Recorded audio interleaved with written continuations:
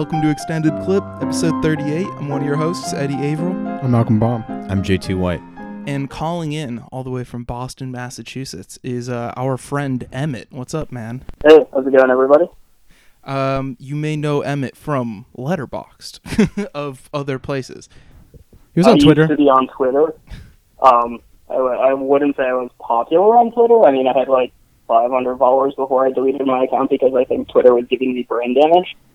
But my ad on there used to be Emoji Laugh. You may know me from that. That's also my handle on the Letterboxd if you want to follow me. I'm also pretty active on Instagram. My handle on there is bootleg Bart with an underscore, but it's Bart spelled like the critic Rolling Bart. All right, sounds good. I guess we're all plugged up then. Yeah, we all have around 500 followers too. Yeah, I think we're all around 500, so I think it's time to, all quit at the same time. Yeah. Probably for the better. If you all sufficiently have brain damage, by all means. I've been thinking about at least locking the account for like a couple weeks, and I'm like, but the podcast. And I'm like, yeah, I'll take the extra 10 listens every week that come from me being on Twitter, I guess. Yeah, I reached a point where I had no reason to be on the website anymore, so I was just like, yeah, I'm good. So, the double feature that Emmet brought to us is La Belle Noiseuse, the 91 Jacques Rivette film, and Crumb, the documentary on R. Crumb from 1994 by Terry Zwigoff. Emmet, why don't you tell us a little bit about what compelled you to bring these two particular films to the pod? So the main reason that I wanted to do this as a double feature is because they're both films about girl-souled men who like drawing titties. Nice. We love it. We definitely love that type of stuff. So throughout their ironic assessment, I picked these two because I think they actually speak to each other in sort of an interesting way. They're both about art and artists and the struggles to create art and sort of the relationship between art and reality and the responsibility of artists and sort of everything that attends what being an artist is. Yeah, and I'm pretty sure like most of what being an artist is being like extremely horny, according to these two films. Right. But like, I mean, that's also evident in every other piece of art I've ever seen, so it makes sense. Yeah, it checks out. I mean, I feel like both of these pieces offer like talking about getting brain damage from Twitter, I feel like there's a very contemporary trend of people wanting their artists to be good people and like admirable in some fashion, and these are two shining examples of artists that kind of suck. Yeah, they both, the only thing, it's not the only thing they share, but they share a compulsion. It's not, they don't make art because they feel like they have a deeper understanding of these things. It's that they really just have a compulsion to express themselves through these mediums. Right, they just need to get it out.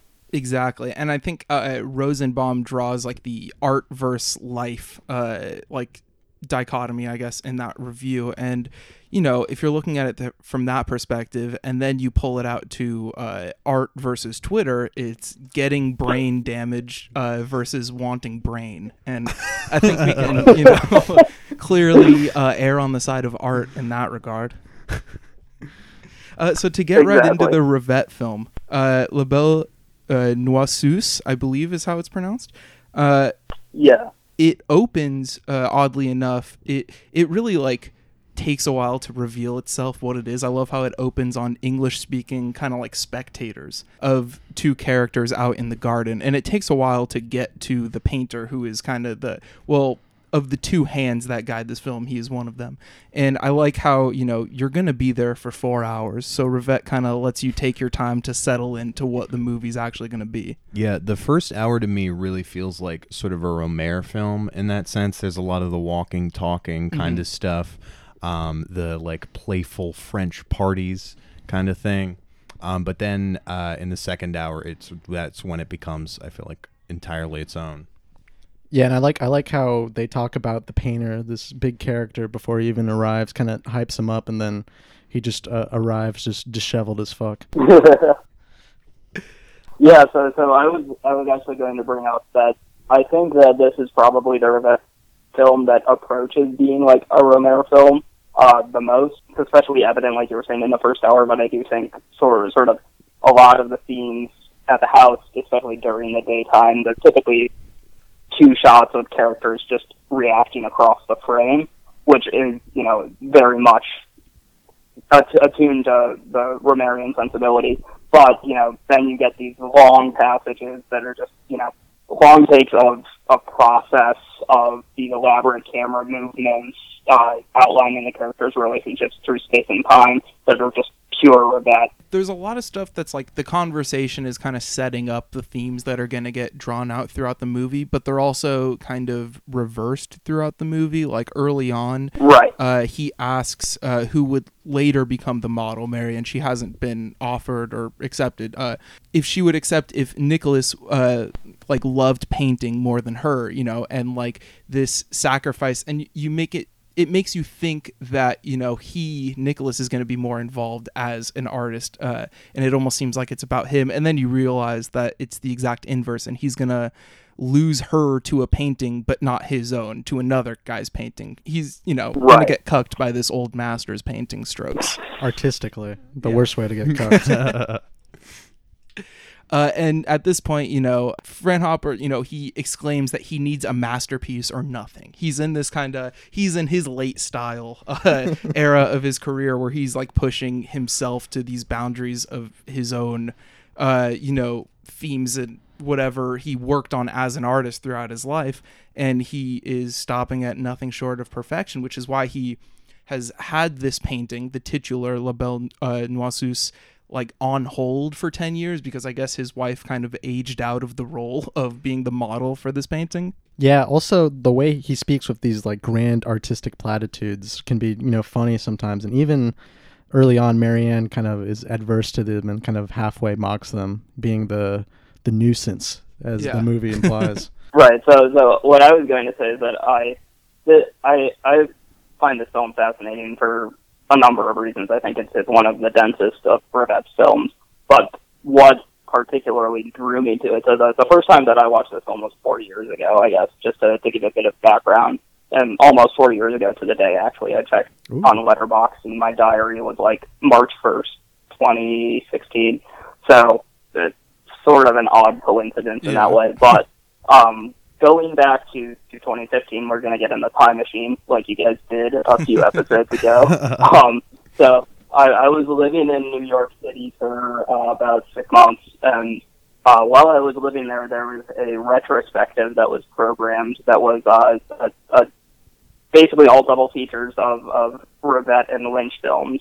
So there were 7 Rivette films and 7 Lynch films. At the time, I was working at IFC Center, and I'm going to let you guys in on a secret, but if you live in New York City and you work at one of the rep theaters there, you can get into screenings for free at the other ones. So I basically took advantage of my ability to do that and went to every screening that I could for that series. So I saw 10 films in the series, 4 of them were by Rivette, and I saw 6 of the Lynch films. And the Rivette films that I saw were almost like cinematic UFOs. Yeah. I just had no idea but before watching Rivette sort of like central to my understanding of cinema and also my understanding of my own cinephilia. And I had basically no conception of it as a practice. And after encountering Rivette, basically started going completely fucking ape, just watching everything that I could get my hands on.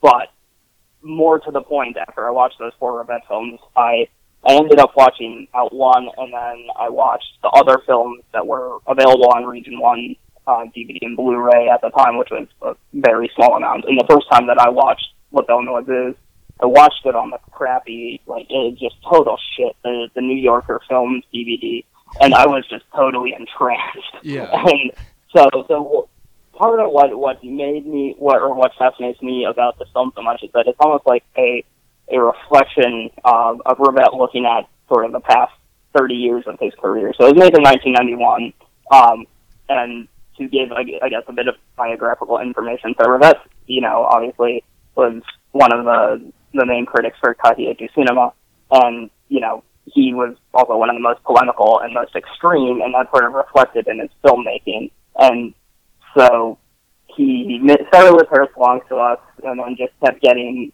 longer and more intense, Out One, Queen and Julie Go Boating, Duel in Norrois. And during the making of Duel in Norrois, it was part of a series of 4 films he was working on, scenes from a parallel life. And after he made those 2, he sort of had a nervous breakdown during the making of the 3rd one, and it took him a while to recuperate. And this film sort of seems to be like a reflection on how far can an artist go? Are there limits to art? Did I go too far when I was younger? You know, can I ever recapture the spirit of myself when I was a younger artist? What's the relationship between an artist and his art, an actor and a director? And I think I don't want to spoil the film for the listeners, but I think that the finale sort of reflects an episode in sort of like the rivette mythos, if you want to call it that, where he excised a pivotal scene from Out One because he thought he went too far, which is sort of reflected in the climax of the film. Wow. Yeah, I mean, like, from my perspective, I've only seen 2 Rivette films before this, so I didn't have kind of the read of his whole filmography building up to this, but I can definitely see it just from the bit I have on him. Like, even the tossed off line of dialogue that Marianne gives about being at like a Catholic school growing up, like shot me right back to watching The Nun. And I've seen that one, and I've seen Celine and Julie, and I think that one you could even say he goes too far for people to understand. I mean, I loved the movie, but like the question of him going too far is obviously present in all of the work that I've seen from him, at least. So it makes a lot of sense for him to be kind of dwelling on it over this movie, which, did he go too long? I thought the length was great, actually. And I love when I fucking pause and then I realize that it's an intermission, basically. Like the title card for part 2 came up. Yeah. Right when I was pausing it to walk to the store and get a soda. I was like, damn, that's perfect. That's the gods of cinema. The stars aligning. Yeah, Red told you, go take a break. Go take a breather. Look, it's not in the theater. You don't have to sit in for one sitting. But for Celine and Julie, I did see that in the theater, and it was a very weird experience because it was on 35 millimeter, but one of the reels was missing. So, like, and I think it was like the 5th one. So about, I guess, 80 minutes into the movie, they changed over to a Blu-ray player and like played 20 minutes of a disc, and then it hopped back. And then one of the projectors gave out. So then for the rest of it, like 2 reels after that, the last, I guess, 4 reels, they had to like take a 2-minute break every 20 minutes to like let the projector cool down and spool up the next one. So it was a very damaged, twisted screening of the Rivette classic. At the end, that sounds like a nightmare. And if we're gonna get specific, it was at the very cursed location, the former Cine family, which was then exposed as being something very dark. I was gonna say, what were you doing there? Why are you over there supporting those people? I was guilty. I didn't know. I was guilty by association, man. Same. So about an hour in, you're then in the studio, and you get the first of so many shots where it's just of the hands. It's supposed to be of the hands of Michel Piccoli, who plays the painter, but it's actually a stand-in, a professional artist who's matching the real, strokes that a professional painter would be doing in these sketches. And the sound design of just like the pen hitting paper and scratching it for every single line is so detailed, and like I was blasting that shit, to be fair. But I love all of the like the minute small details within the sound design, like in that middle 2 hours of mainly just being in the studio watching him sketch and eventually paint.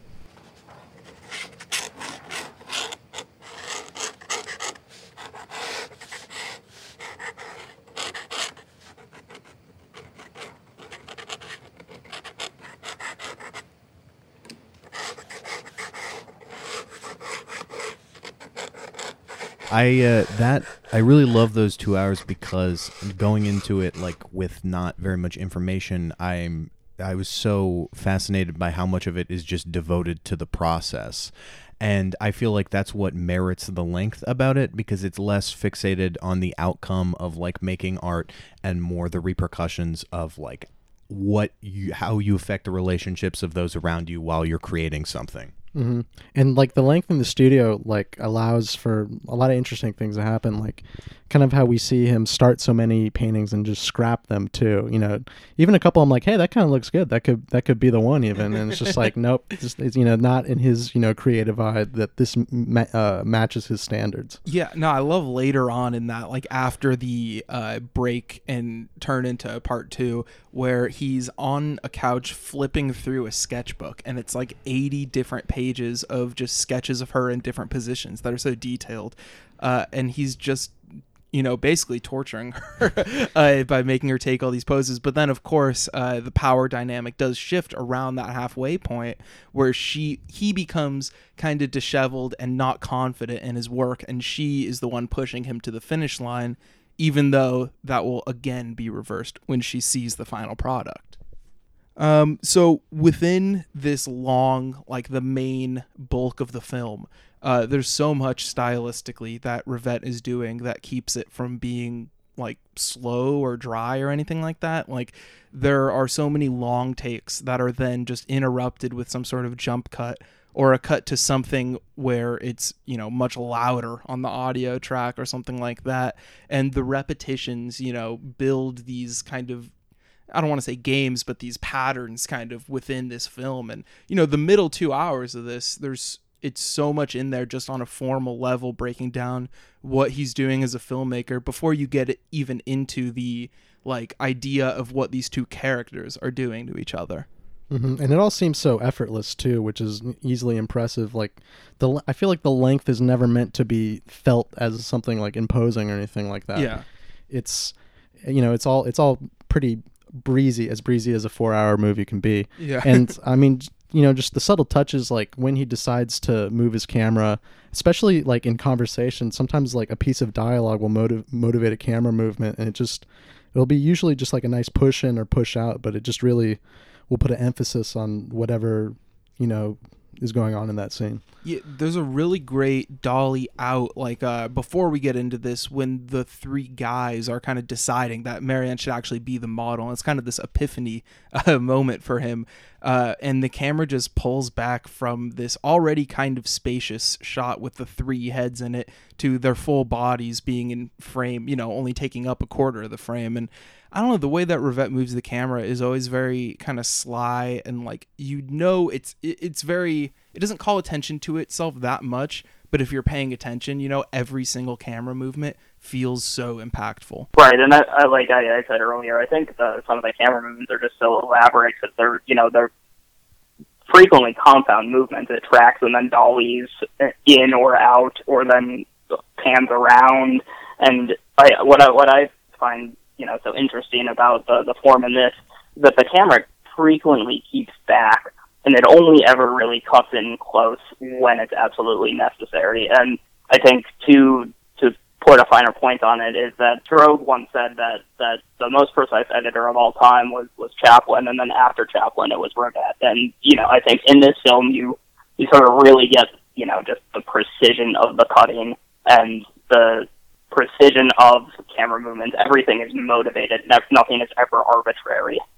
Yeah, and I think in that Jonathan Rosenbaum article or review of it that you sent us, like he talks about that, how the long takes aren't even really for realism the way that other long takes are. It's like it just adds to the dynamic for every cut being so important. And like the timing of the cut is more important than the length of the take. And I think that's something that's really important to what keeps this film moving forward. And, there's these little digressions where they'll go outside. There's like a balcony outside of the studio. And there's all these, gorgeous shots of the characters, the camera inside the studio looking out the door at the characters, either entering or exiting. And the shafts of light coming in and, just like, there's almost like a sensory level to it that goes beyond too. You can feel like the dampness and the dankness of the studio, and the brightness of the air outside. There's that one shot where it goes out of the studio and it goes like it tracks back along the balcony, Oh my god, and yeah, then and you're just taking in like the texture of all the rooftops and everything. Like all the attention to detail in the setting of this film is like so well felt.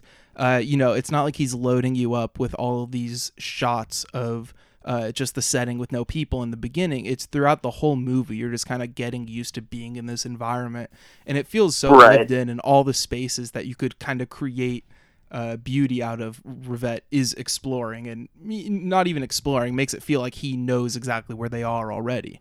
To speak to the sense of setting and how it relates to Crumb, because I feel like these are both like definitely A movies, but I think the settings provide a good contrast in what makes Crumb more like a B movie or a B-side thing. Is there are so many large spaces and just like this fucking huge house. And like watching both this morning, I started with Crumb first, where you're just used to these tiny, like cramped, like little home spaces, and then here you're in this elaborate and ornate house where just the people are dwarfed by the sheer scale of it. Everything in Crumb, like every single space is just like in total squalor. Like everything just looks like an apocalyptic landscape, and that's sort of I guess we'll get to it when we go over the film, but it sort of like gets to like the broader theme that's communicated in a lot of his art. And I think the space in the setting for this film is so wonderful. Like it creates, because it combined with how you said earlier that the camera never gets that close to the characters unless it's definitely necessary. The spacious two shots in this actually do. You mentioned strobe earlier, and like especially the scene where Nicholas and Liz are on that balcony outside, and you see the mountains behind them, and it's so perfectly framed, and there's so much space in that like medium two shot, even in that narrow Academy frame, that it did call to mind both strobe and like classic Hollywood framing. Right. Yeah. And I was gonna say and Romer. Romer as well, for sure. Romer also I saw at that cursed fucking movie theater where they were God, can't get them out of my mind. Also, the setting is very Romer to me too. Kind of reminds me of a nice vacation. Right. Yeah. The mise en scène in this is probably, like I said, this is probably the closest that Rivette has gotten to a Romer film. Yeah. I love the detail of him turning over all of his other paintings when he's in the studio. Like every time he sees one that's face up, he has to turn it against the wall. Yeah, he has to turn it around. Yeah, and like it's so funny because he's working through these, you would suppose career-long things that bother or interest him as an artist, and yet he's purposely trying to like neglect the rest of his work. And I think that's something that a lot of the, I guess you could say, old masters are kind of always trying to do. They have these things that are innate within them as artists, that they're always going to be there. And then there's also the things that they're trying to leave behind and move past. And they struggle with the notions of why they're attracted to these things too. Yeah. Why certain people are attracted to women with large bums? I mean, that seems a little more obvious. But, makes no sense to me. And another thing I wanted to touch on was that, so in Rosenbaum's essay for the booklet that came with that one box set, I think you can find it online. It's called like Paris and Its Double or something like that. He describes every Rivette film is operating along two axes, which are the Rossellini, the Renoir, and the Hawks axis, which is sort of like the opportunity to afford like play and improvisation and sort of let yourself go. Mm-hmm. And then the Eisenstein, Lang, and Hitchcock axis, which is the one to plot and dominate and control. And I think this one is much more heavily tilted in favor of like the Rossellini, the Hawks, and the Renoir axis. Like some of the shots of the castle, like the hallways in the castle, just immediately like brought to mind the rules of the game. And the camera just almost never stops moving, but when it does settle, it's just so still and so purposeful, like I said, that it and especially like the restriction to what one space, especially the studio, almost brought to mind like Rio Bravo. Oh wow, yeah, I actually could kind of see it. I mean, it's more of like also the length of that, because Rio Bravo is one of those films where it is fairly long. It's like 2 hours 40, but the feeling that you get is that you have been staying with those characters for like a whole night. And I think that this film definitely shares that as well, and a lot of that is in the setting and how Rivette's able to explore that space so naturally. Yeah, and I don't know if this is just me being dumb or like Rivette messing with like space and time, but it like once it was said that it was only like that was a 3-day session, something like that. I was like, oh, what the fuck? I was like, that was only 3 days, but I guess when you're in these studio scenes, he really lets these scenes kind of play out as long as they would go in real life, and that's kind of the extent of the realism. And he really leans into the repetition of it as well. But there are a lot of cuts that really like ingrain how much the repetition is part of the process and how dedicated he is to showcasing the process in like its reality. I mean, not to keep going back to the Rosenbaum thing, but you sent it and I read it, so it's in my head now. But he talked about it being about the verisimilitude of artistic process rather than realism as just like people interacting. And I think that's kind of the key to the movie, because like there are, it's not as like, it's not surreal like Celine and Julie. It doesn't have those it doesn't have people that aren't really people. These are grounded characters, but I think the dedication to realism is much more in the artistic process, which allows the characters to say these kind of grandiose arch things that like are more supposed to be representations of what they're feeling in the themes of the film. So I think that's a really interesting dynamic that he creates in the movie too. Right, and it's like reality in pursuit of fantasy, which is sort of like the cornerstone theme of, a lot of Rivette. Yeah. And I think it sort of, I guess, to jump forward a bit to Crumb, it sort of formed like an interesting dichotomy, because this is sort of like a film that is a fiction film, but it almost feels like a documentary, but it's a fiction film that presents itself in terms of verisimilitude, and whereas you have Crumb, which is almost feels like a documentary as fiction, creating characters out of these real people. If that makes sense. No, it definitely does. And I think we're going to get more into that when we talk about Crumb, because there's definitely, and again, what Rosenbaum wrote about it is how he like hesitated to refer to these people as fictional characters, but that is the way the film presents them. And that's also a really weird push-pull thing that you have to deal with, because they're also like real tragic people, But as La Belle Noiseuse winds down, he finishes it. And let's just say nobody's happy with the end result of the two people that saw it. And he ends up sealing it into his wall, like laying bricks on top of it so nobody will ever see it, which I think is pretty awesome for in terms of like if you've ever had like a post you wanted to delete so hard that like you wanted to seal it in the walls. Some things are too ahead of their time. Like some of my posts, I have to put them in the archive. I have to. I'll revisit them at a later date. It's too much right now. Going straight to the draft. Yeah. Malcolm's delete function. It works as like a bricklayer that walks around with him on Twitter. So then he starts from scratch and finishes the painting overnight or however long it takes him. We don't really see it happen, and shows it to everybody. And, the reactions are somewhat muted because I feel like everyone's just been through so much over those 3 days that feel so much longer. Literally muted. I feel like it's almost pure silence that it's recepted with. I also like that you don't see the real painting. Yeah, you just get that little glimpse of it where it's that the there's red. some red. Yeah.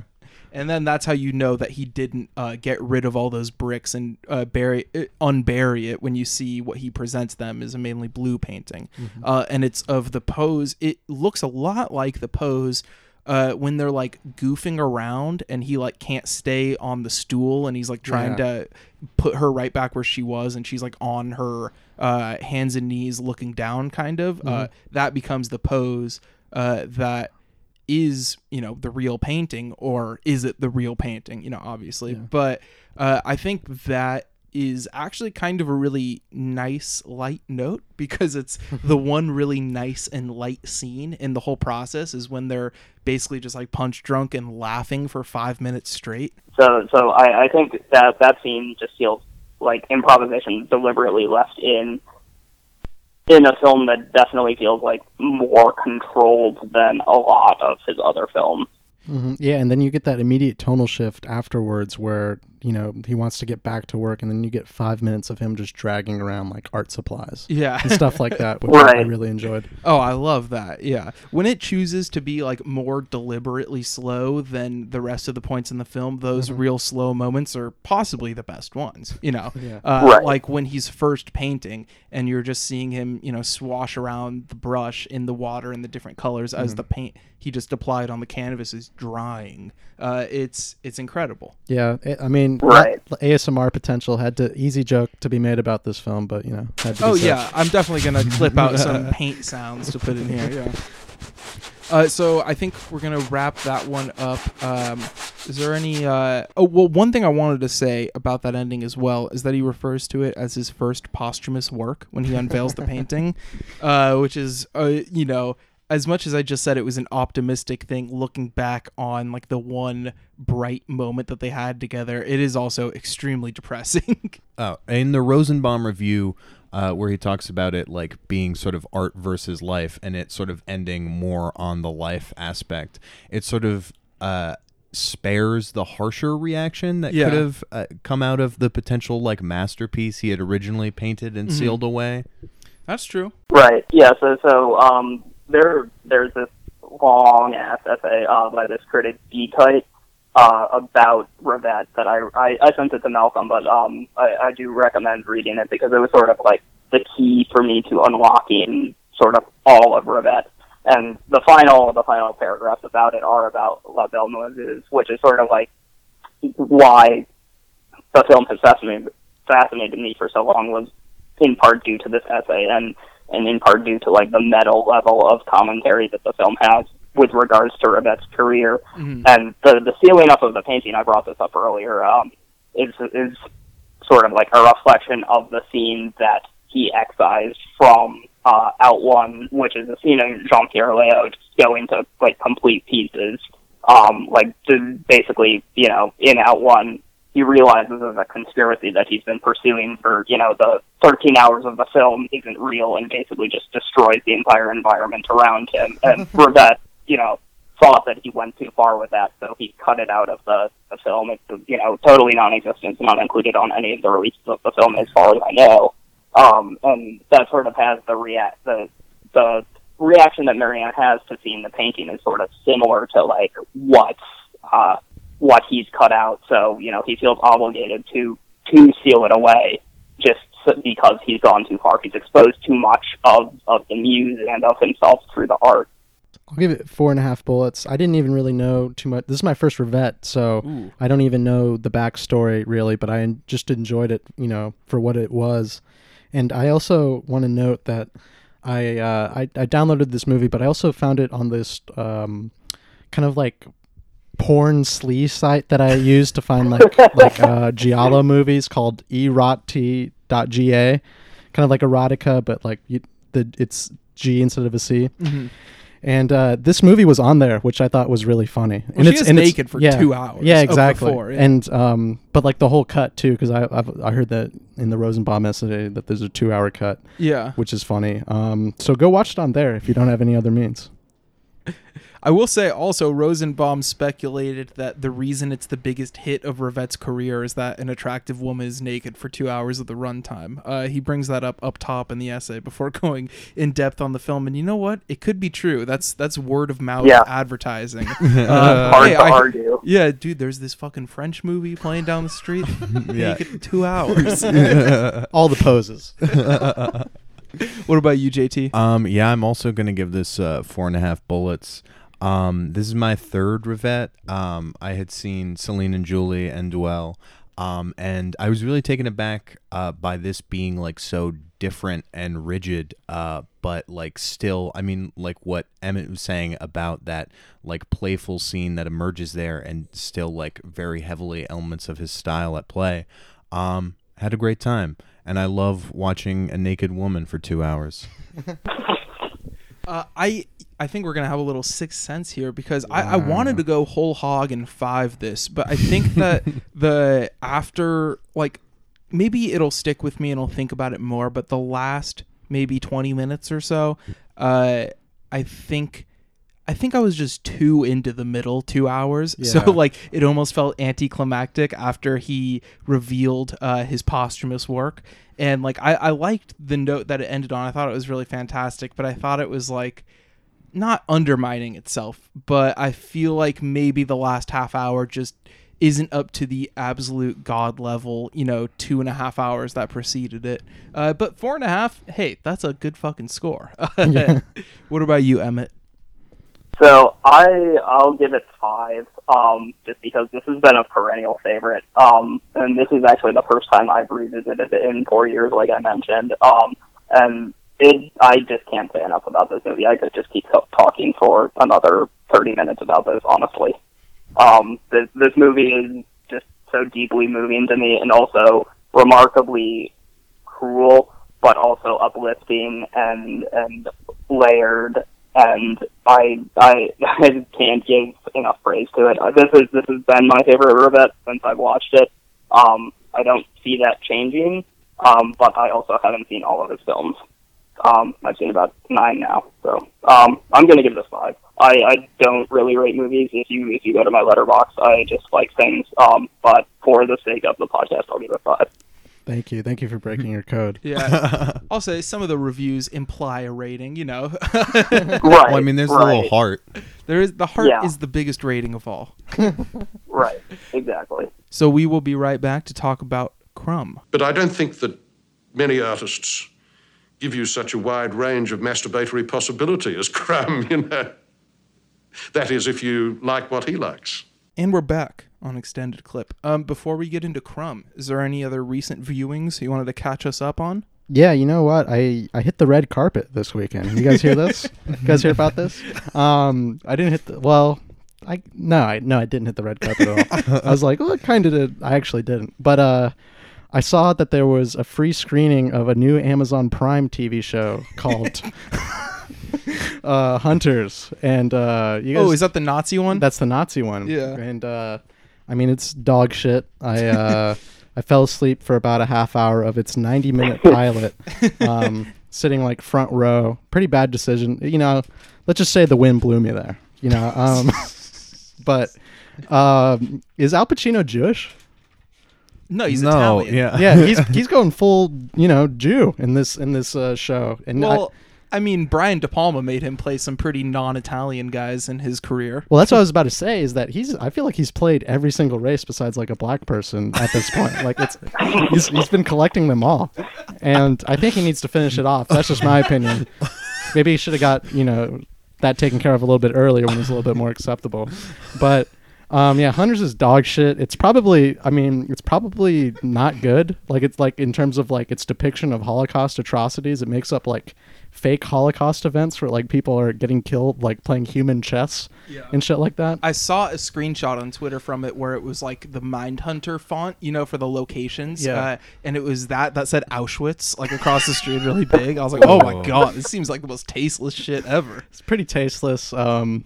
Yeah. Also, I watched Bitter Victory by Nicholas Ray. Oh, okay. Ooh, that looks really good. Other end of the spectrum. Really great movie. Total masterpiece. And I feel like I was a little sleepy when I watched it, and I really want to rewatch it again. But it's like there's just certain scenes in here that are so classic Ray, but it's just pulled to the what is it called? The arena of a war. Yeah. And it's a little bit like incoherent, I guess, but I feel like it benefits from it in a way. And there's just certain scenes where characters are flat out, almost didactically, just questioning the nature of what they're doing and kind of are propelling towards not their doom, but just bad decisions. So I was gonna say, yeah, just honestly, just pick it up. Format ever, black and white CinemaScope. Yeah. Oh man, that's a rare one that like when done right is killer. Like 40 Guns is in that, and it's fucking sick. Yeah. Yeah, it definitely benefits from these it's in Benghazi, these Benghazi war scenes of like these sandy hills Yeah. and stuff like that. And the great scene towards the end where Hey man, Benghazi ain't going away. I was like, little did they know the atrocities that would take place here years and years later. A mere 13 hours later.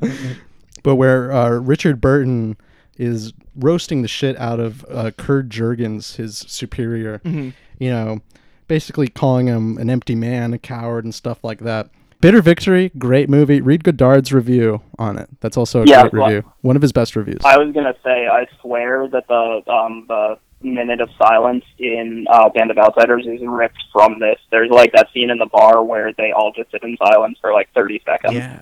Oh, damn. Yeah, and very similar to the end of La Belle Noiseuse, or whatever, however you say it. The Belle nice ass.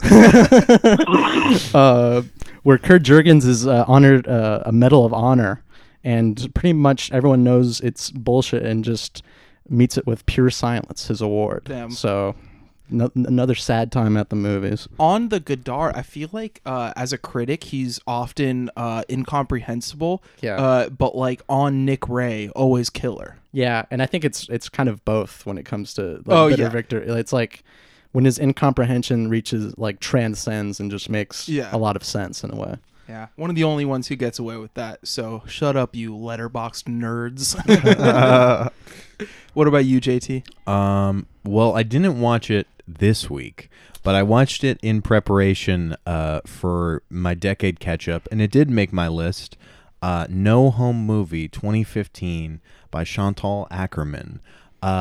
It is very, very miserable. I kind of felt like I was cheating with this one because I've only seen like a handful of Ackerman, mostly like shorts. But I wanted to, like, I felt like this would really connect with me, so I wanted to like sneak that in there at the end. And yeah, it really did. It's like a beautiful digital work about like her disconnect and relationship with her mother, and like unexpectedly like watching her mother die. That's like, if you have some serious mommy issues, check this out. Or maybe don't. Yeah. Because it's like, it captures, I mean, one thing in relating to it personally that like is really beautiful and like surprising is because it's like not all like not all combative conversations with her mom. There are like some moments where they are like having like a playful back and forth and are relating to one another, but then like other scenes you can really feel the distance, especially brought on by like technology, like when she's like Skyping her mom and like recording her through like you see the reflection of the camera in like the FaceTime laptop reflection, and like the mom doesn't quite know how to work the new technology, and it is perfectly encapsulates the feeling of like watching your parents get older and sort of inevitably die, which is very, very miserable. But there are some like there are some moments that like were light and appealed to me. Like I saw she smoked American Spirit Yellows, I believe. I always like to keep track of what the director's brands are. I think David Lynch is American Spirit Blues. For those keeping score at home as well. But yeah, it was really amazing. Definitely worth watching, but I don't think I'm going to watch it again anytime soon. Those are the best kind of movies where you love it, but the second it ends, you say, I'm never going to watch this again. Because it gives you time to do things other than watching movies. The best gift a movie could give is not being a movie. And that's what my pick is for this week. I only watched a couple of movies since our last episode. I've been real busy with a new job and whatnot. And like, I have been rewatching Arrested Development. Now, this is a TV show that it's a television show. It's not a movie. Whoa! It's the first time I thought I've it was ever a rap group. First time I've ever done that on this show. Really? Yeah, I've never talked about TV. Damn. I stand for the integrity of celluloid. That's real. But yeah, I thought I watched this whole show in high school, and I guess I only watched the first like 5 episodes because I don't remember any of this shit. But it's a very fun show that I feel like is just like not the last of an era, but it does very it does a very good job at encapsulating an era of comedy in TV that was like pretty good on a weirdly mainstream level, like broad comedy that was on Fox in primetime that was actually good. But there is bad stuff, of course, because Anthony and Joe Russo directed quite a few of these episodes. So did you know who also did is Superbad director Greg Mottola, and I will say that he was just copying the Russo style, so he's not like guilty. But this is a pretty poorly directed show, I gotta say, and it's not just because they make shitty superhero movies. There's a lot of zooms in this that are usually supposed to be for reveals and for like visual gags, and sometimes it's funny, but there's this fucking zoom that they do from the very beginning that's like really incremental. Like it zooms, I don't know, 5 or 10 millimeters of focal length at a time, kind of like it's, you know, a little bit at a time, both in and out. And it really the best audio like description of what a zoom feels like I've ever heard. But it's really ugly, and like it's really weird how it's also, as much as it's like a last gasp of air for like good mainstream sitcoms, it's also the start of hell of like shows being directed like absolute shit because they're supposed to be mockumentary-ish, and like where staging is just completely fucking thrown out the window, and there's so many ineffective camera movements and cuts that you're just like, I could have done that better. I couldn't have written these jokes, but I could have made this a much better product. So Arrested Development, do better. Hire podcast hosts. What about you, Emmett? So I put Twin Peaks season 1 on in the background on all day Sunday. Season 1 of Twin Peaks is a movie, but Season 2 is not, and Season 3 is, just to clarify. That is my line in the sand on that. I also watched Lucio Fulci's The House by the Cemetery, which is fine.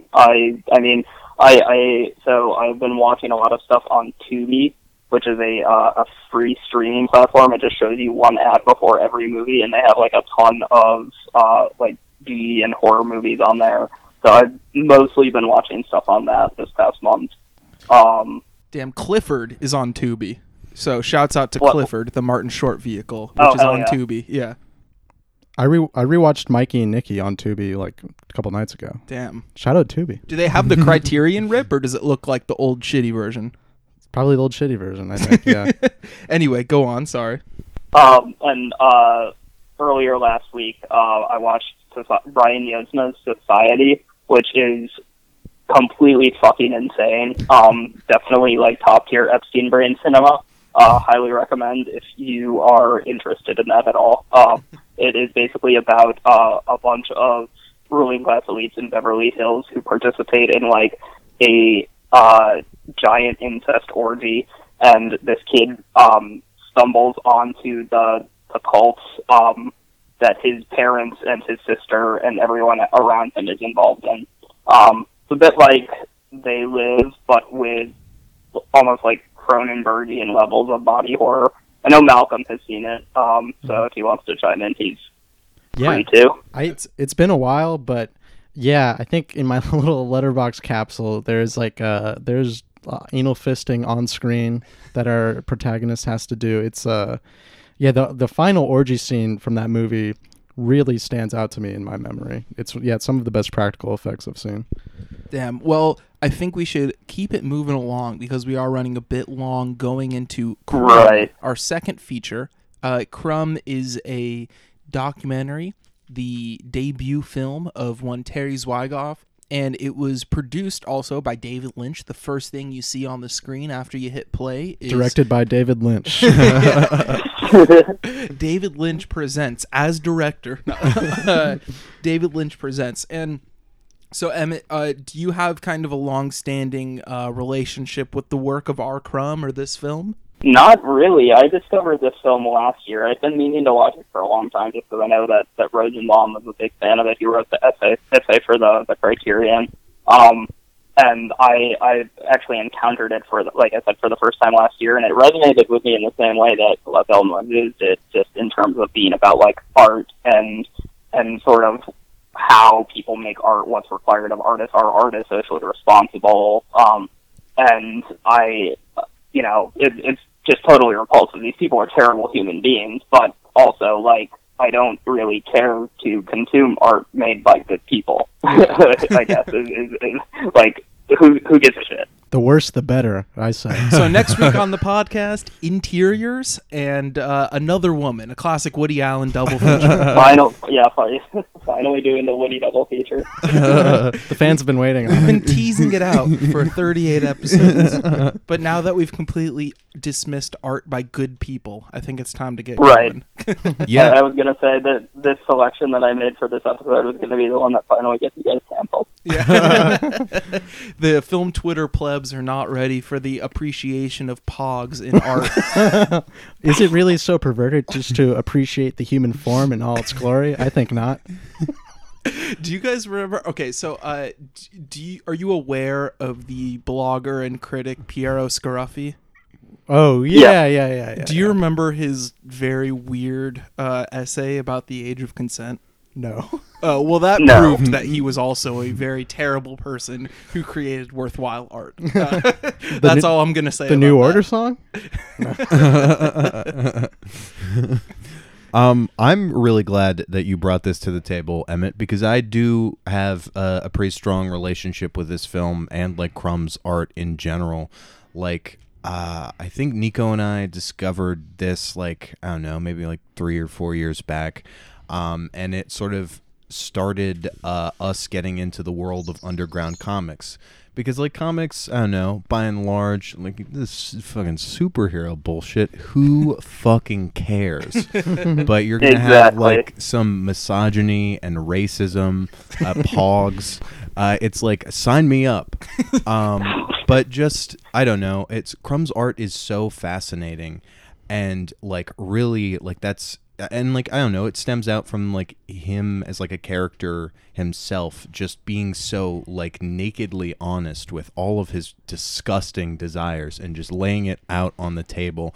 And, like, definitely there's, like, a satirical element to some of the things he's doing.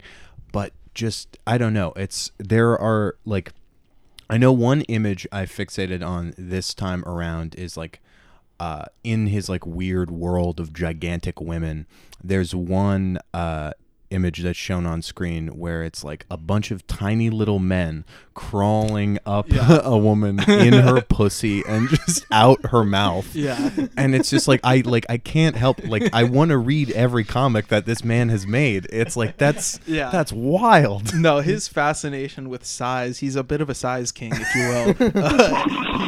He called to mind in Seinfeld where George gets fixated on having sex with a really tall woman. I don't know if you guys remember that. I do, but, yeah. I also remembered a kid on the schoolyard when I was, like, in 4th grade. There was a girl that was in 5th grade that, like, everyone thought was hot because she started puberty and we hadn't yet. Yeah. And my friend said to me that he wishes she was 20 feet tall so he could climb her. From a young age. Yeah, as like an 8-year-old, he said that to me, and I was like, "That is a weird fantasy, man." I was gonna say, I reckon that maybe Robert Crumb, if not popularized some internet fetishes that are popular today, especially the giganticism, vor fetish, possibly. I wonder if is Robert Crumb still alive, and if he is, I'd wonder what. Okay, I wonder if he's peeked his head into, like, the world of DeviantArt and just weird shit like that. I mean, he definitely has an influence on that, and even on, like, the silly doodles that I've seen our own JT make of, let's say, a minion, a certain kid critic.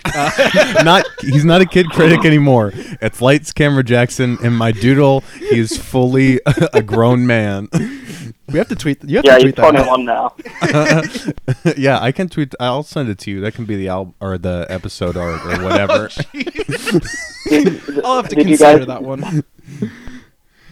Did you guys see the tweet of like Cameron Jackson celebrating his half birthday? Oh yeah. That was really good. He's been on several for, like, the last couple years, and I'm very down with it. Also, not to just get into this, but, like, his new podcast seems pretty cool, mainly because the co-host is, like, just the opposite of Lights Camera Jackson for whatever you take that as. Do not look it up. Yeah, but anyway, getting back to Crumb. So it's a documentary in the, I guess you could say, generic, and when I say that, I mean in the genre sense, the generic profile documentary. But I think that it's the openness with which Zwigoff is approaching the Crumb family, and like that Crumb and company are reciprocating, that you get a real insight into like what founded his artistic style as a child. And you know, his brother would force him to draw all these comics and wanted to be like a businessman of drawings, and was like having, and it's also obviously very curious that the two sisters declined to be interviewed for the film about a guy who draws misogyny from when he was 8 years old till when he's an old man. What if he had like two large sisters that beat him up constantly? that was like the reveal. That would always give him piggyback rides. What struck me about this for my first time watching it is how much Charles Crumb is involved. And of course, his other brother gets Maxon gets a lot of airtime too. But the involvement of Charles Crumb in like this documentary and just his Robert Crumb's career, it's just, it's not where I expected the documentary to go. And one of the most compelling scenes of the movie is when Robert is flipping through his brother's old work, and it shows that he has a considerable amount of talent too. Yeah, but also that, and I think we can go out of order here since it's not like there's some stuff that's revealed toward the end that's heavier than the stuff up top. But when you are flipping through his brother George's drawings, and then it slowly fades into being more text-based, and it will be a small, like a half of someone's face, and the whole panel of the comic is text. And then it ended up just being him writing essays pretty much. Like in the beginning of this, I like it too, because it looks like at the end of each of these comics there's like 2 pages of prose, like where the characters ended up after that, I guess. But it slowly devolves into just lines and scribbles and nonsense from words. And I think that deterioration it's really depressing, obviously, and it leads to like putting together the pieces of his mental health and where he's at now, or where it's revealed that he killed himself like within a year after the filming.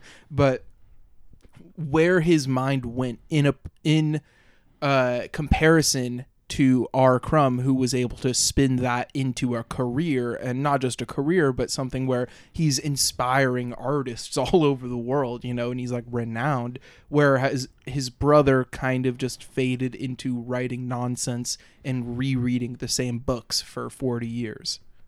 Yeah, and Rosenbaum sort of goes into that in his essay about it, where he talks about the words just devolving into like scratch marks, and he calls it like one of the most horrifying images he's seen all year when he wrote the essay, so presumably like 1994, 1995. Yeah. And he describes it as just like this hum underpinning the entire film, and you can definitely feel like the obviously like the initial producer credit of David Lynch, sort of, you get the feeling of like just this dark vibe permeating everything about these people. And just like you see him living in total squalor with his mother, who he's been living with for 30 years. He only held a job for 1 year, and he did it because his father told him to.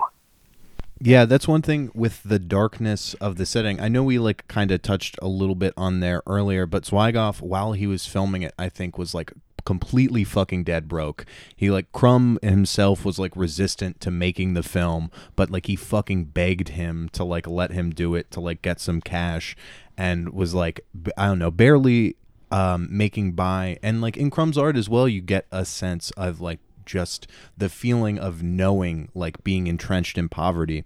One like specific frame that I wrote down that was like really perfect for me in just encapsulating that and just the dirty like sort of terror of it all is when it's Charles Crumb and Crumb's mom, and they're like sitting on a couch, and Charles and the mother, you can see like how sweaty and greasy their hair is. Yeah. But behind them is a mostly empty bookshelf that has just a teddy bear, a picture of a cat, and like a tub of Vaseline. Jesus Christ. And it's just and she's wearing like dirty sweatpants. Yeah, it isn't until he says that he bathes once every 6 weeks that you realize how greasy his hair is.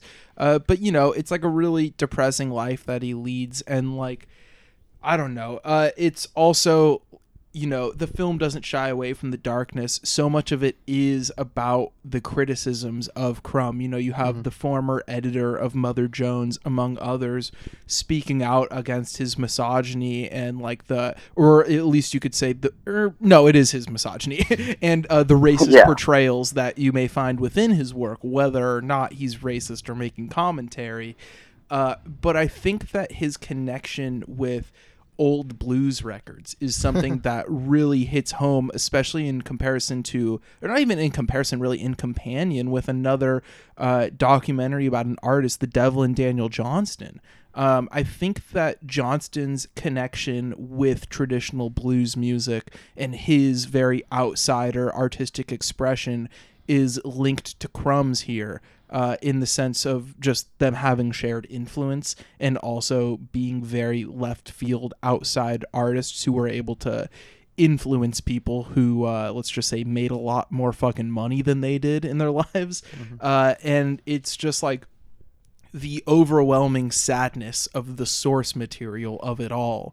The blues music from, you know, generations before Crumb was making art is a really good kind of signifier of where all of their creation is coming from deep down. And like, for as sad as this movie gets, like, Robert Crumb's living a great lifestyle for himself. He loves it. He gets to cheat on his wife. Yeah, he was like a bitter incel who hit it big, who you know, found an audience for his pervert drawings. You know, it's kind of a very unique success, and it's like the Come Town story. Like they found whatever 20,000 people to hear them say the R slur.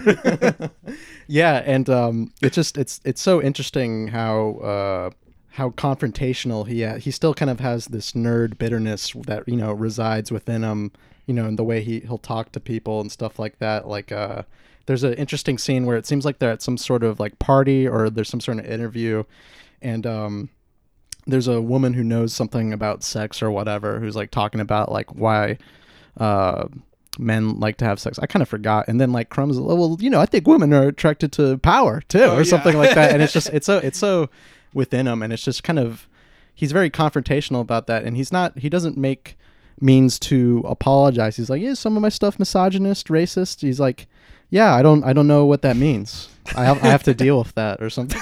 I think Zwigoff portrays what probably is at least his underpinning of racism when he's just walking down the street and he gets offended by the boombox music, and he's like, oh, this aggressive music that people are listening to. Yeah, that was a very telling moment. Yeah. But like, as said on Letterboxd by, you know, Twitter friend and other film podcaster Will Sloan, he said about this film, in these times of virtue signaling and performative wokeness, it's fun to spend 2 hours with someone whose art is entirely about what a huge piece of shit he is. And honestly, I think that's great. It's just like wallowing in everything, like both the source of trauma that led him to have such a fried, fucked up brain, and the fried, fucked up thoughts that are a product of it are kind of treated equally in this film. And it's very kind of, it's weird because I don't think it's like cold and detached either. It still feels like you're really with both Crumb and Zwigoff, kind of.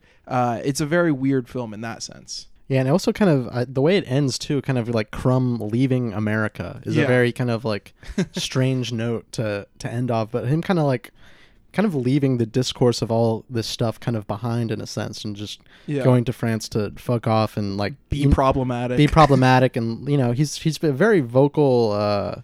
He's very vocal about how he doesn't like kind of the American lifestyle, and you could see it in some of his comics. So to capitalize that off of just leaving, you know, it makes sense.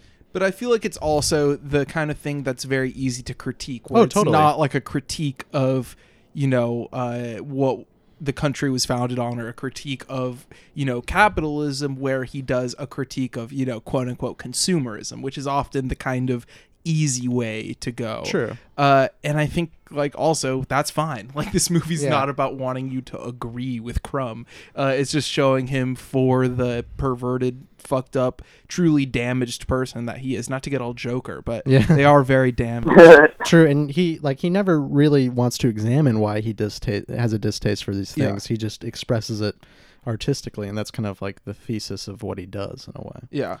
And it's his brother Maxon who truly gets on his Joker shit, sitting cross-legged Right. on a bed of nails for a few hours a day, which is, fucked up. Sort of paints a portrait of, I mean, obviously he's just like a total misanthrope. He, just hates everything and everyone. But sort of paints a portrait of him as being, a nostalgic and a reactionary in the sense of, he wishes that America could go back to, the 20s, 30s, era, when music was good and, whatever he says about that shit.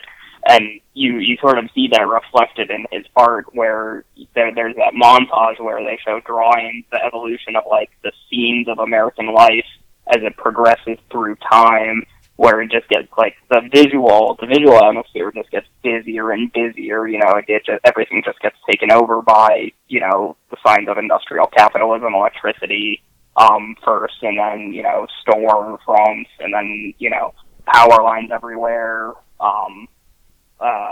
cars on what used to be a dirt road. And I think that little portion is really what brings his artistic output closer to producer David Lynch's, because they both have this, kind of reactionary, or you could pin it as reactionary nostalgia in critique, but it's also both of their views of these old-timey things that they're trying to recreate are extremely dark and Right, not they're rosy-eyed. very cynical. Yeah, it's Right. Lynch was even, some people criticize the beginning of Blue Velvet, how obvious that is, where it's the rosy-eyed nostalgia and then you go beneath the surface, I think Crumb is the same way, where it's the nostalgia for old-timey mechanisms and, the 50s nuclear family thing, but it's obviously all a critique of that. Even Right, if the and critique recognizing. is very harsh, like in the Joe Blow comic that gets torn apart by rightfully torn apart, I guess you could say. It's a very interesting comic. Oh yeah, I've read that one before, and it's pretty funny. It's it's, I don't know. You can't I just, in trying to explore his work more, it's just a morbid fascination by you never there is. I mean, I feel like few other artists' work, there is nothing off the table for Crumb. And that's why in some of his later stuff, it's surprising that he is a little bit more restrained. I know he did a book that's drawings about Kafka's life. That's pretty okay. good. Yeah, yeah. And I think that he's so interested in these people as characters, whether it's the people around him or the characters he's creating. And it's it could be to a fault, where he's, the people in his life, he sees them too much two-dimensionally, and then the drawings he sees maybe, he reads into too much.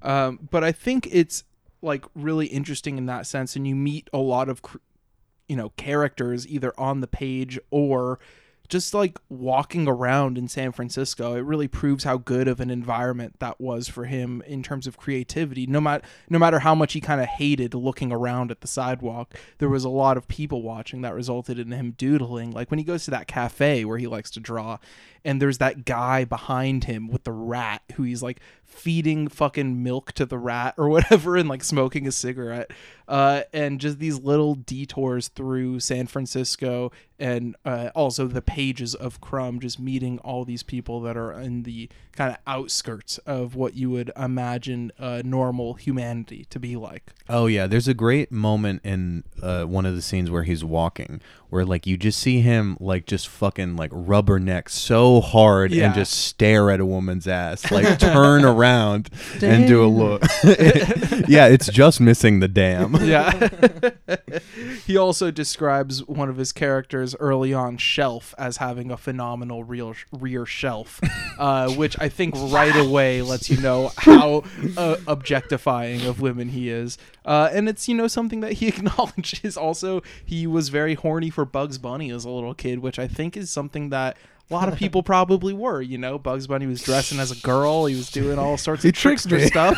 Yeah, none of us on this podcast can relate to that at all. Yeah, I think it's so funny because like that Bugs Bunny thing is like, of course he's obsessed with women, but he's also just like obsessed with the act of objectification itself too. Yeah. Like that shows itself in a very interesting way in his comics. Also, there's like a lot of slight, not digressions, but a lot of like fun facts that this movie will pull up that just make it a fun watch, even when it does get a little depressing. Like the fact that he gets a good review on his hog, that he has a big dick. That's kind of a twist almost, because he doesn't, you know, it really, I mean, not to disparage Robert Crumb, but it didn't seem, those are not the actions of someone who has a huge penis usually. But it could be like a F for fake scenario, and she's playing into the character of Crumb and believing that he has a world record setting penis. I was also thinking too. It's like it also would just be funny to say that he has a huge dick too, like as a woman, you know. Robert doesn't exaggerate anything in his comics. The women are exactly the way he wants them, and he really accurately portrays himself as the skinny, bad posture, myopic man he is. Some people wonder if he doesn't exaggerate the size of his penis, which always appears awfully big in the comics. Robert does not exaggerate anything. He is endowed with one of the biggest penises in the world. Yeah, that was right after his ex said that there wasn't a lot of traditional sex, but a lot of piggyback rides, which... Yeah, sitting on feet or something, something like that. He also, even in his healthiest healthiest relationships in terms of sex, was also masturbating 4 to 5 times a day. So you gotta imagine how much he was going at it as a kid. I mean, Jesus fucking Christ. In the same bed with his brothers. Oh, jeez. Yeah, until Charlie they were 16 years old. When he talks about his dad breaking his collarbone when he was 5. Oh my God. And then like there's just like there are like scenes where Zwigoff just interrupts because what's being said is just so incredulous. Like he says, like he describes the story about his father breaking his collarbone when he was 5, and then you hear Zwigoff off camera just like, "You were 5?" Yeah. Yeah, another one is when he's visiting Maxon at the end, and like Maxon's just telling stories about molesting women, and he's like, that's what happens, and then you become a woman molester. Oh yeah, and like Zwigoff asks, like, did you rape these women? Like he has to ask, obviously, it's like it's pretty disgusting. Oh yeah, he like Maxon says, I wrote down this quote because it's so crazy. He said, "A couple years of molesting, you'll get to rape." Yeah, that was crazy. That was like, Jesus Christ. This guy's too twisted for me. Because like Maxon describes that incident where he's like just going around Philly and just pulls a woman's pants down. He makes like, sure to let us know it was a very Jewish woman. Yeah, the plump ass. Speaking of characters that you meet on a lighter note, one of the characters that he drew in his kind of 50s nostalgia was Scutch, who kind of seems like the heavy in a Joe Biden stump speech story. Oh, he just never loved a hoe, like he said. He never he's never been in love with any of the women he's with. Which masturbating 4 to 5 times a day, that has to like just drain the love out of you. I didn't realize that's how it was compartmentalized, but now that you say it, yeah, I should probably look at my habits a little more closely. Yeah, they'll probably just kill your soul after a little while. Yeah. No, I would assume it would, yeah. One scene that really captured my attention this time around is where he's describing watching Goodfellas with his 8-year-old daughter. Yeah. It's just like, what? Yeah, he said he had to turn it off because she was getting physically ill from being scared. And it's like, you didn't think... He's like, and Goodfellas, it's a great film, but I guess she wasn't ready for it. Yeah. That's like his lesson that pieces of art aren't for everyone. Just also with his obsession with everything being fucking old-timey in his house, and he has just a pan and scan VHS of Goodfellas as well. So I think since we're running so long, that'll basically wrap up Crumb. Emmett, do you want to give some final summative thoughts on this film before assigning it a rating? The last thing I wanted to say was that what I thought was really interesting is sort of formally how this is shot in the Academy ratio on 16 millimeter almost gives it like a very guerrilla feel. And to go back, it almost feels like a Romer film from the 80s, like Aviator's Wife or The Green Ray or something like that. It has that sort of like interrupting reality, or you know, like as I described it, you know, sort of like turning real people into characters feel. So I'm going to go ahead and give this 4. It sort of drops a bit in my estimation from when I first encountered it. I have encountered more of Crumb's art. There's an Instagram account that posts a bunch of it that I like following, but didn't hit me the same way as the first time I watched it. Yeah, I'm also going to go 4 on this. What you said about it stylistically, it also did remind me of like some of the of Jean-Pierre Gorin, just like the way that the 16 millimeter in Academy ratio, you know, filming California roads and people and stuff like that. But it's also very much its own film and like very reliant on the aesthetics of Crumb as well. And I think mixing those inserts of his comics with the 16 millimeter photography is really effective. And yeah, it's like as interesting as these kind of like profile documentaries get. And I'm gonna stick with 4 bullets. I'm gonna give this 4.5 loads. That's just one session for one daily session for old Richard Crumb. I have to give one out to another Philly boy. I had this at 5 bullets initially. It diminished a little bit for me. I mean, mostly just because like it was the first time I had encountered Crumb, and just was so wrapped up in his persona. But it still holds water and is just amazing to watch. It's like so lighthearted in a way that I feel like you have to be, like, I mean, lighthearted and also very miserable and depressing. But I feel like it gets that aspect of like poverty, and just you have to undercut like the misery with a lot of comedy if you don't want to kill yourself. Yeah. I mean, even though one of the Crumb brothers does. Yeah. Notice how he doesn't make that many jokes though. He needed to make clearly the Just least learn to funny. laugh. Yeah. The least funny of the Crumb family. laughter is the best medicine. The Joker will tell you that much. Exactly. I think he wrote that down just like Crumb would. But 4 bullets. Yeah, this is a very fun documentary. You know, as like, you know, it does get sad, does get showed the more miserable side, but there's just such a great absurdity to some of the just weird things that have happened in Richard Crumb's life. And Robert. Richard, Robert, you know, same thing. If he was Richard, that'd be cool. Crumb. Yeah, I was gonna say call him Dickie Crumb. Dick Crumb. Yeah, you call him Dick. Fuck. Well, you know, I'm sorry for disrespecting you, Robert. That was a misnomer on my part. I think you're a cool person. I like your drawings. You're not racist or sexist. You're just misunderstood. It was a fun time hanging. You know, it's a hangout movie. If you want to hang out with Richard Crumb, this is the movie to do it. Rest in peace to his brother. He lies here. He never scored, never had sex, and he died. Yeah, that's true. Kind of like that Beavis and Butthead graves. Like, here lies Charles Crumb. He never scored. Yeah, great stuff. It's one of the rare profile documentaries I could see myself rewatching too. Yeah, and it at 2 full hours, it kind of breezes by. Like this kind of documentary usually feels like it's more of a 90-minuter, but this one, enough interesting stuff to keep it going at a very steady pace. Yeah. We don't have any emails this week, so we're done. Emmett, is there anywhere? I mean, I guess you did plug your Instagram and Letterboxd in the beginning. Is there anywhere else online where the people can find you? Not really. I should probably get back to having an online presence. But it's not like really I said, worth Twitter it. gives me brain damage. Yeah. I mean, until someone comes out with a social media platform that won't, I don't know. Do you have a TikTok?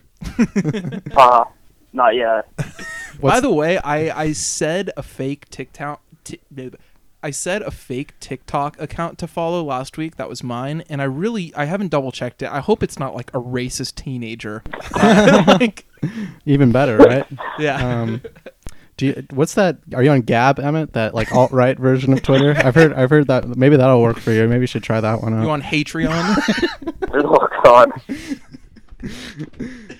So that's going to pretty much do it for us this week on Extended Clip. You can always email us a question or a comment, literally anything. I'll read it on the air or on the pod. extendedclippodcast@gmail.com. We're at extendedclip69 on Twitter. I'm at iPod_video.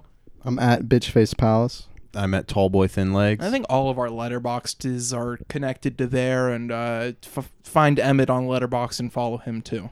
Oh, so do you have a double feature for next week planned already, JT? You're damn right I do, Eddie.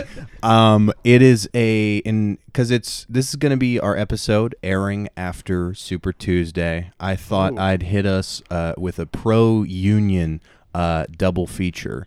Harlan County, USA is the A movie, one of my personal faves, and then Gung Ho by Ron Howard is the B-side. Damn, that's hard. I am a brick. Damn. I am not aware of that Ron Howard movie. Yeah. I think it's a factory gets taken over by a Japanese company, and I've heard Michael Keaton Little is in blue it. collar type action. I Paul heard Schrader's it's supposed blue to be collar. kind of pretty bad and pretty racist. So that we'll sounds see. good. Yeah. But pro labor, and that's what. Even if it's racist, that's what matters most. That's what Bernie Sanders says. If the brocialists have taught us anything. Class over race. Gonna go ahead and end the podcast now before Malcolm says anything else. Goodbye.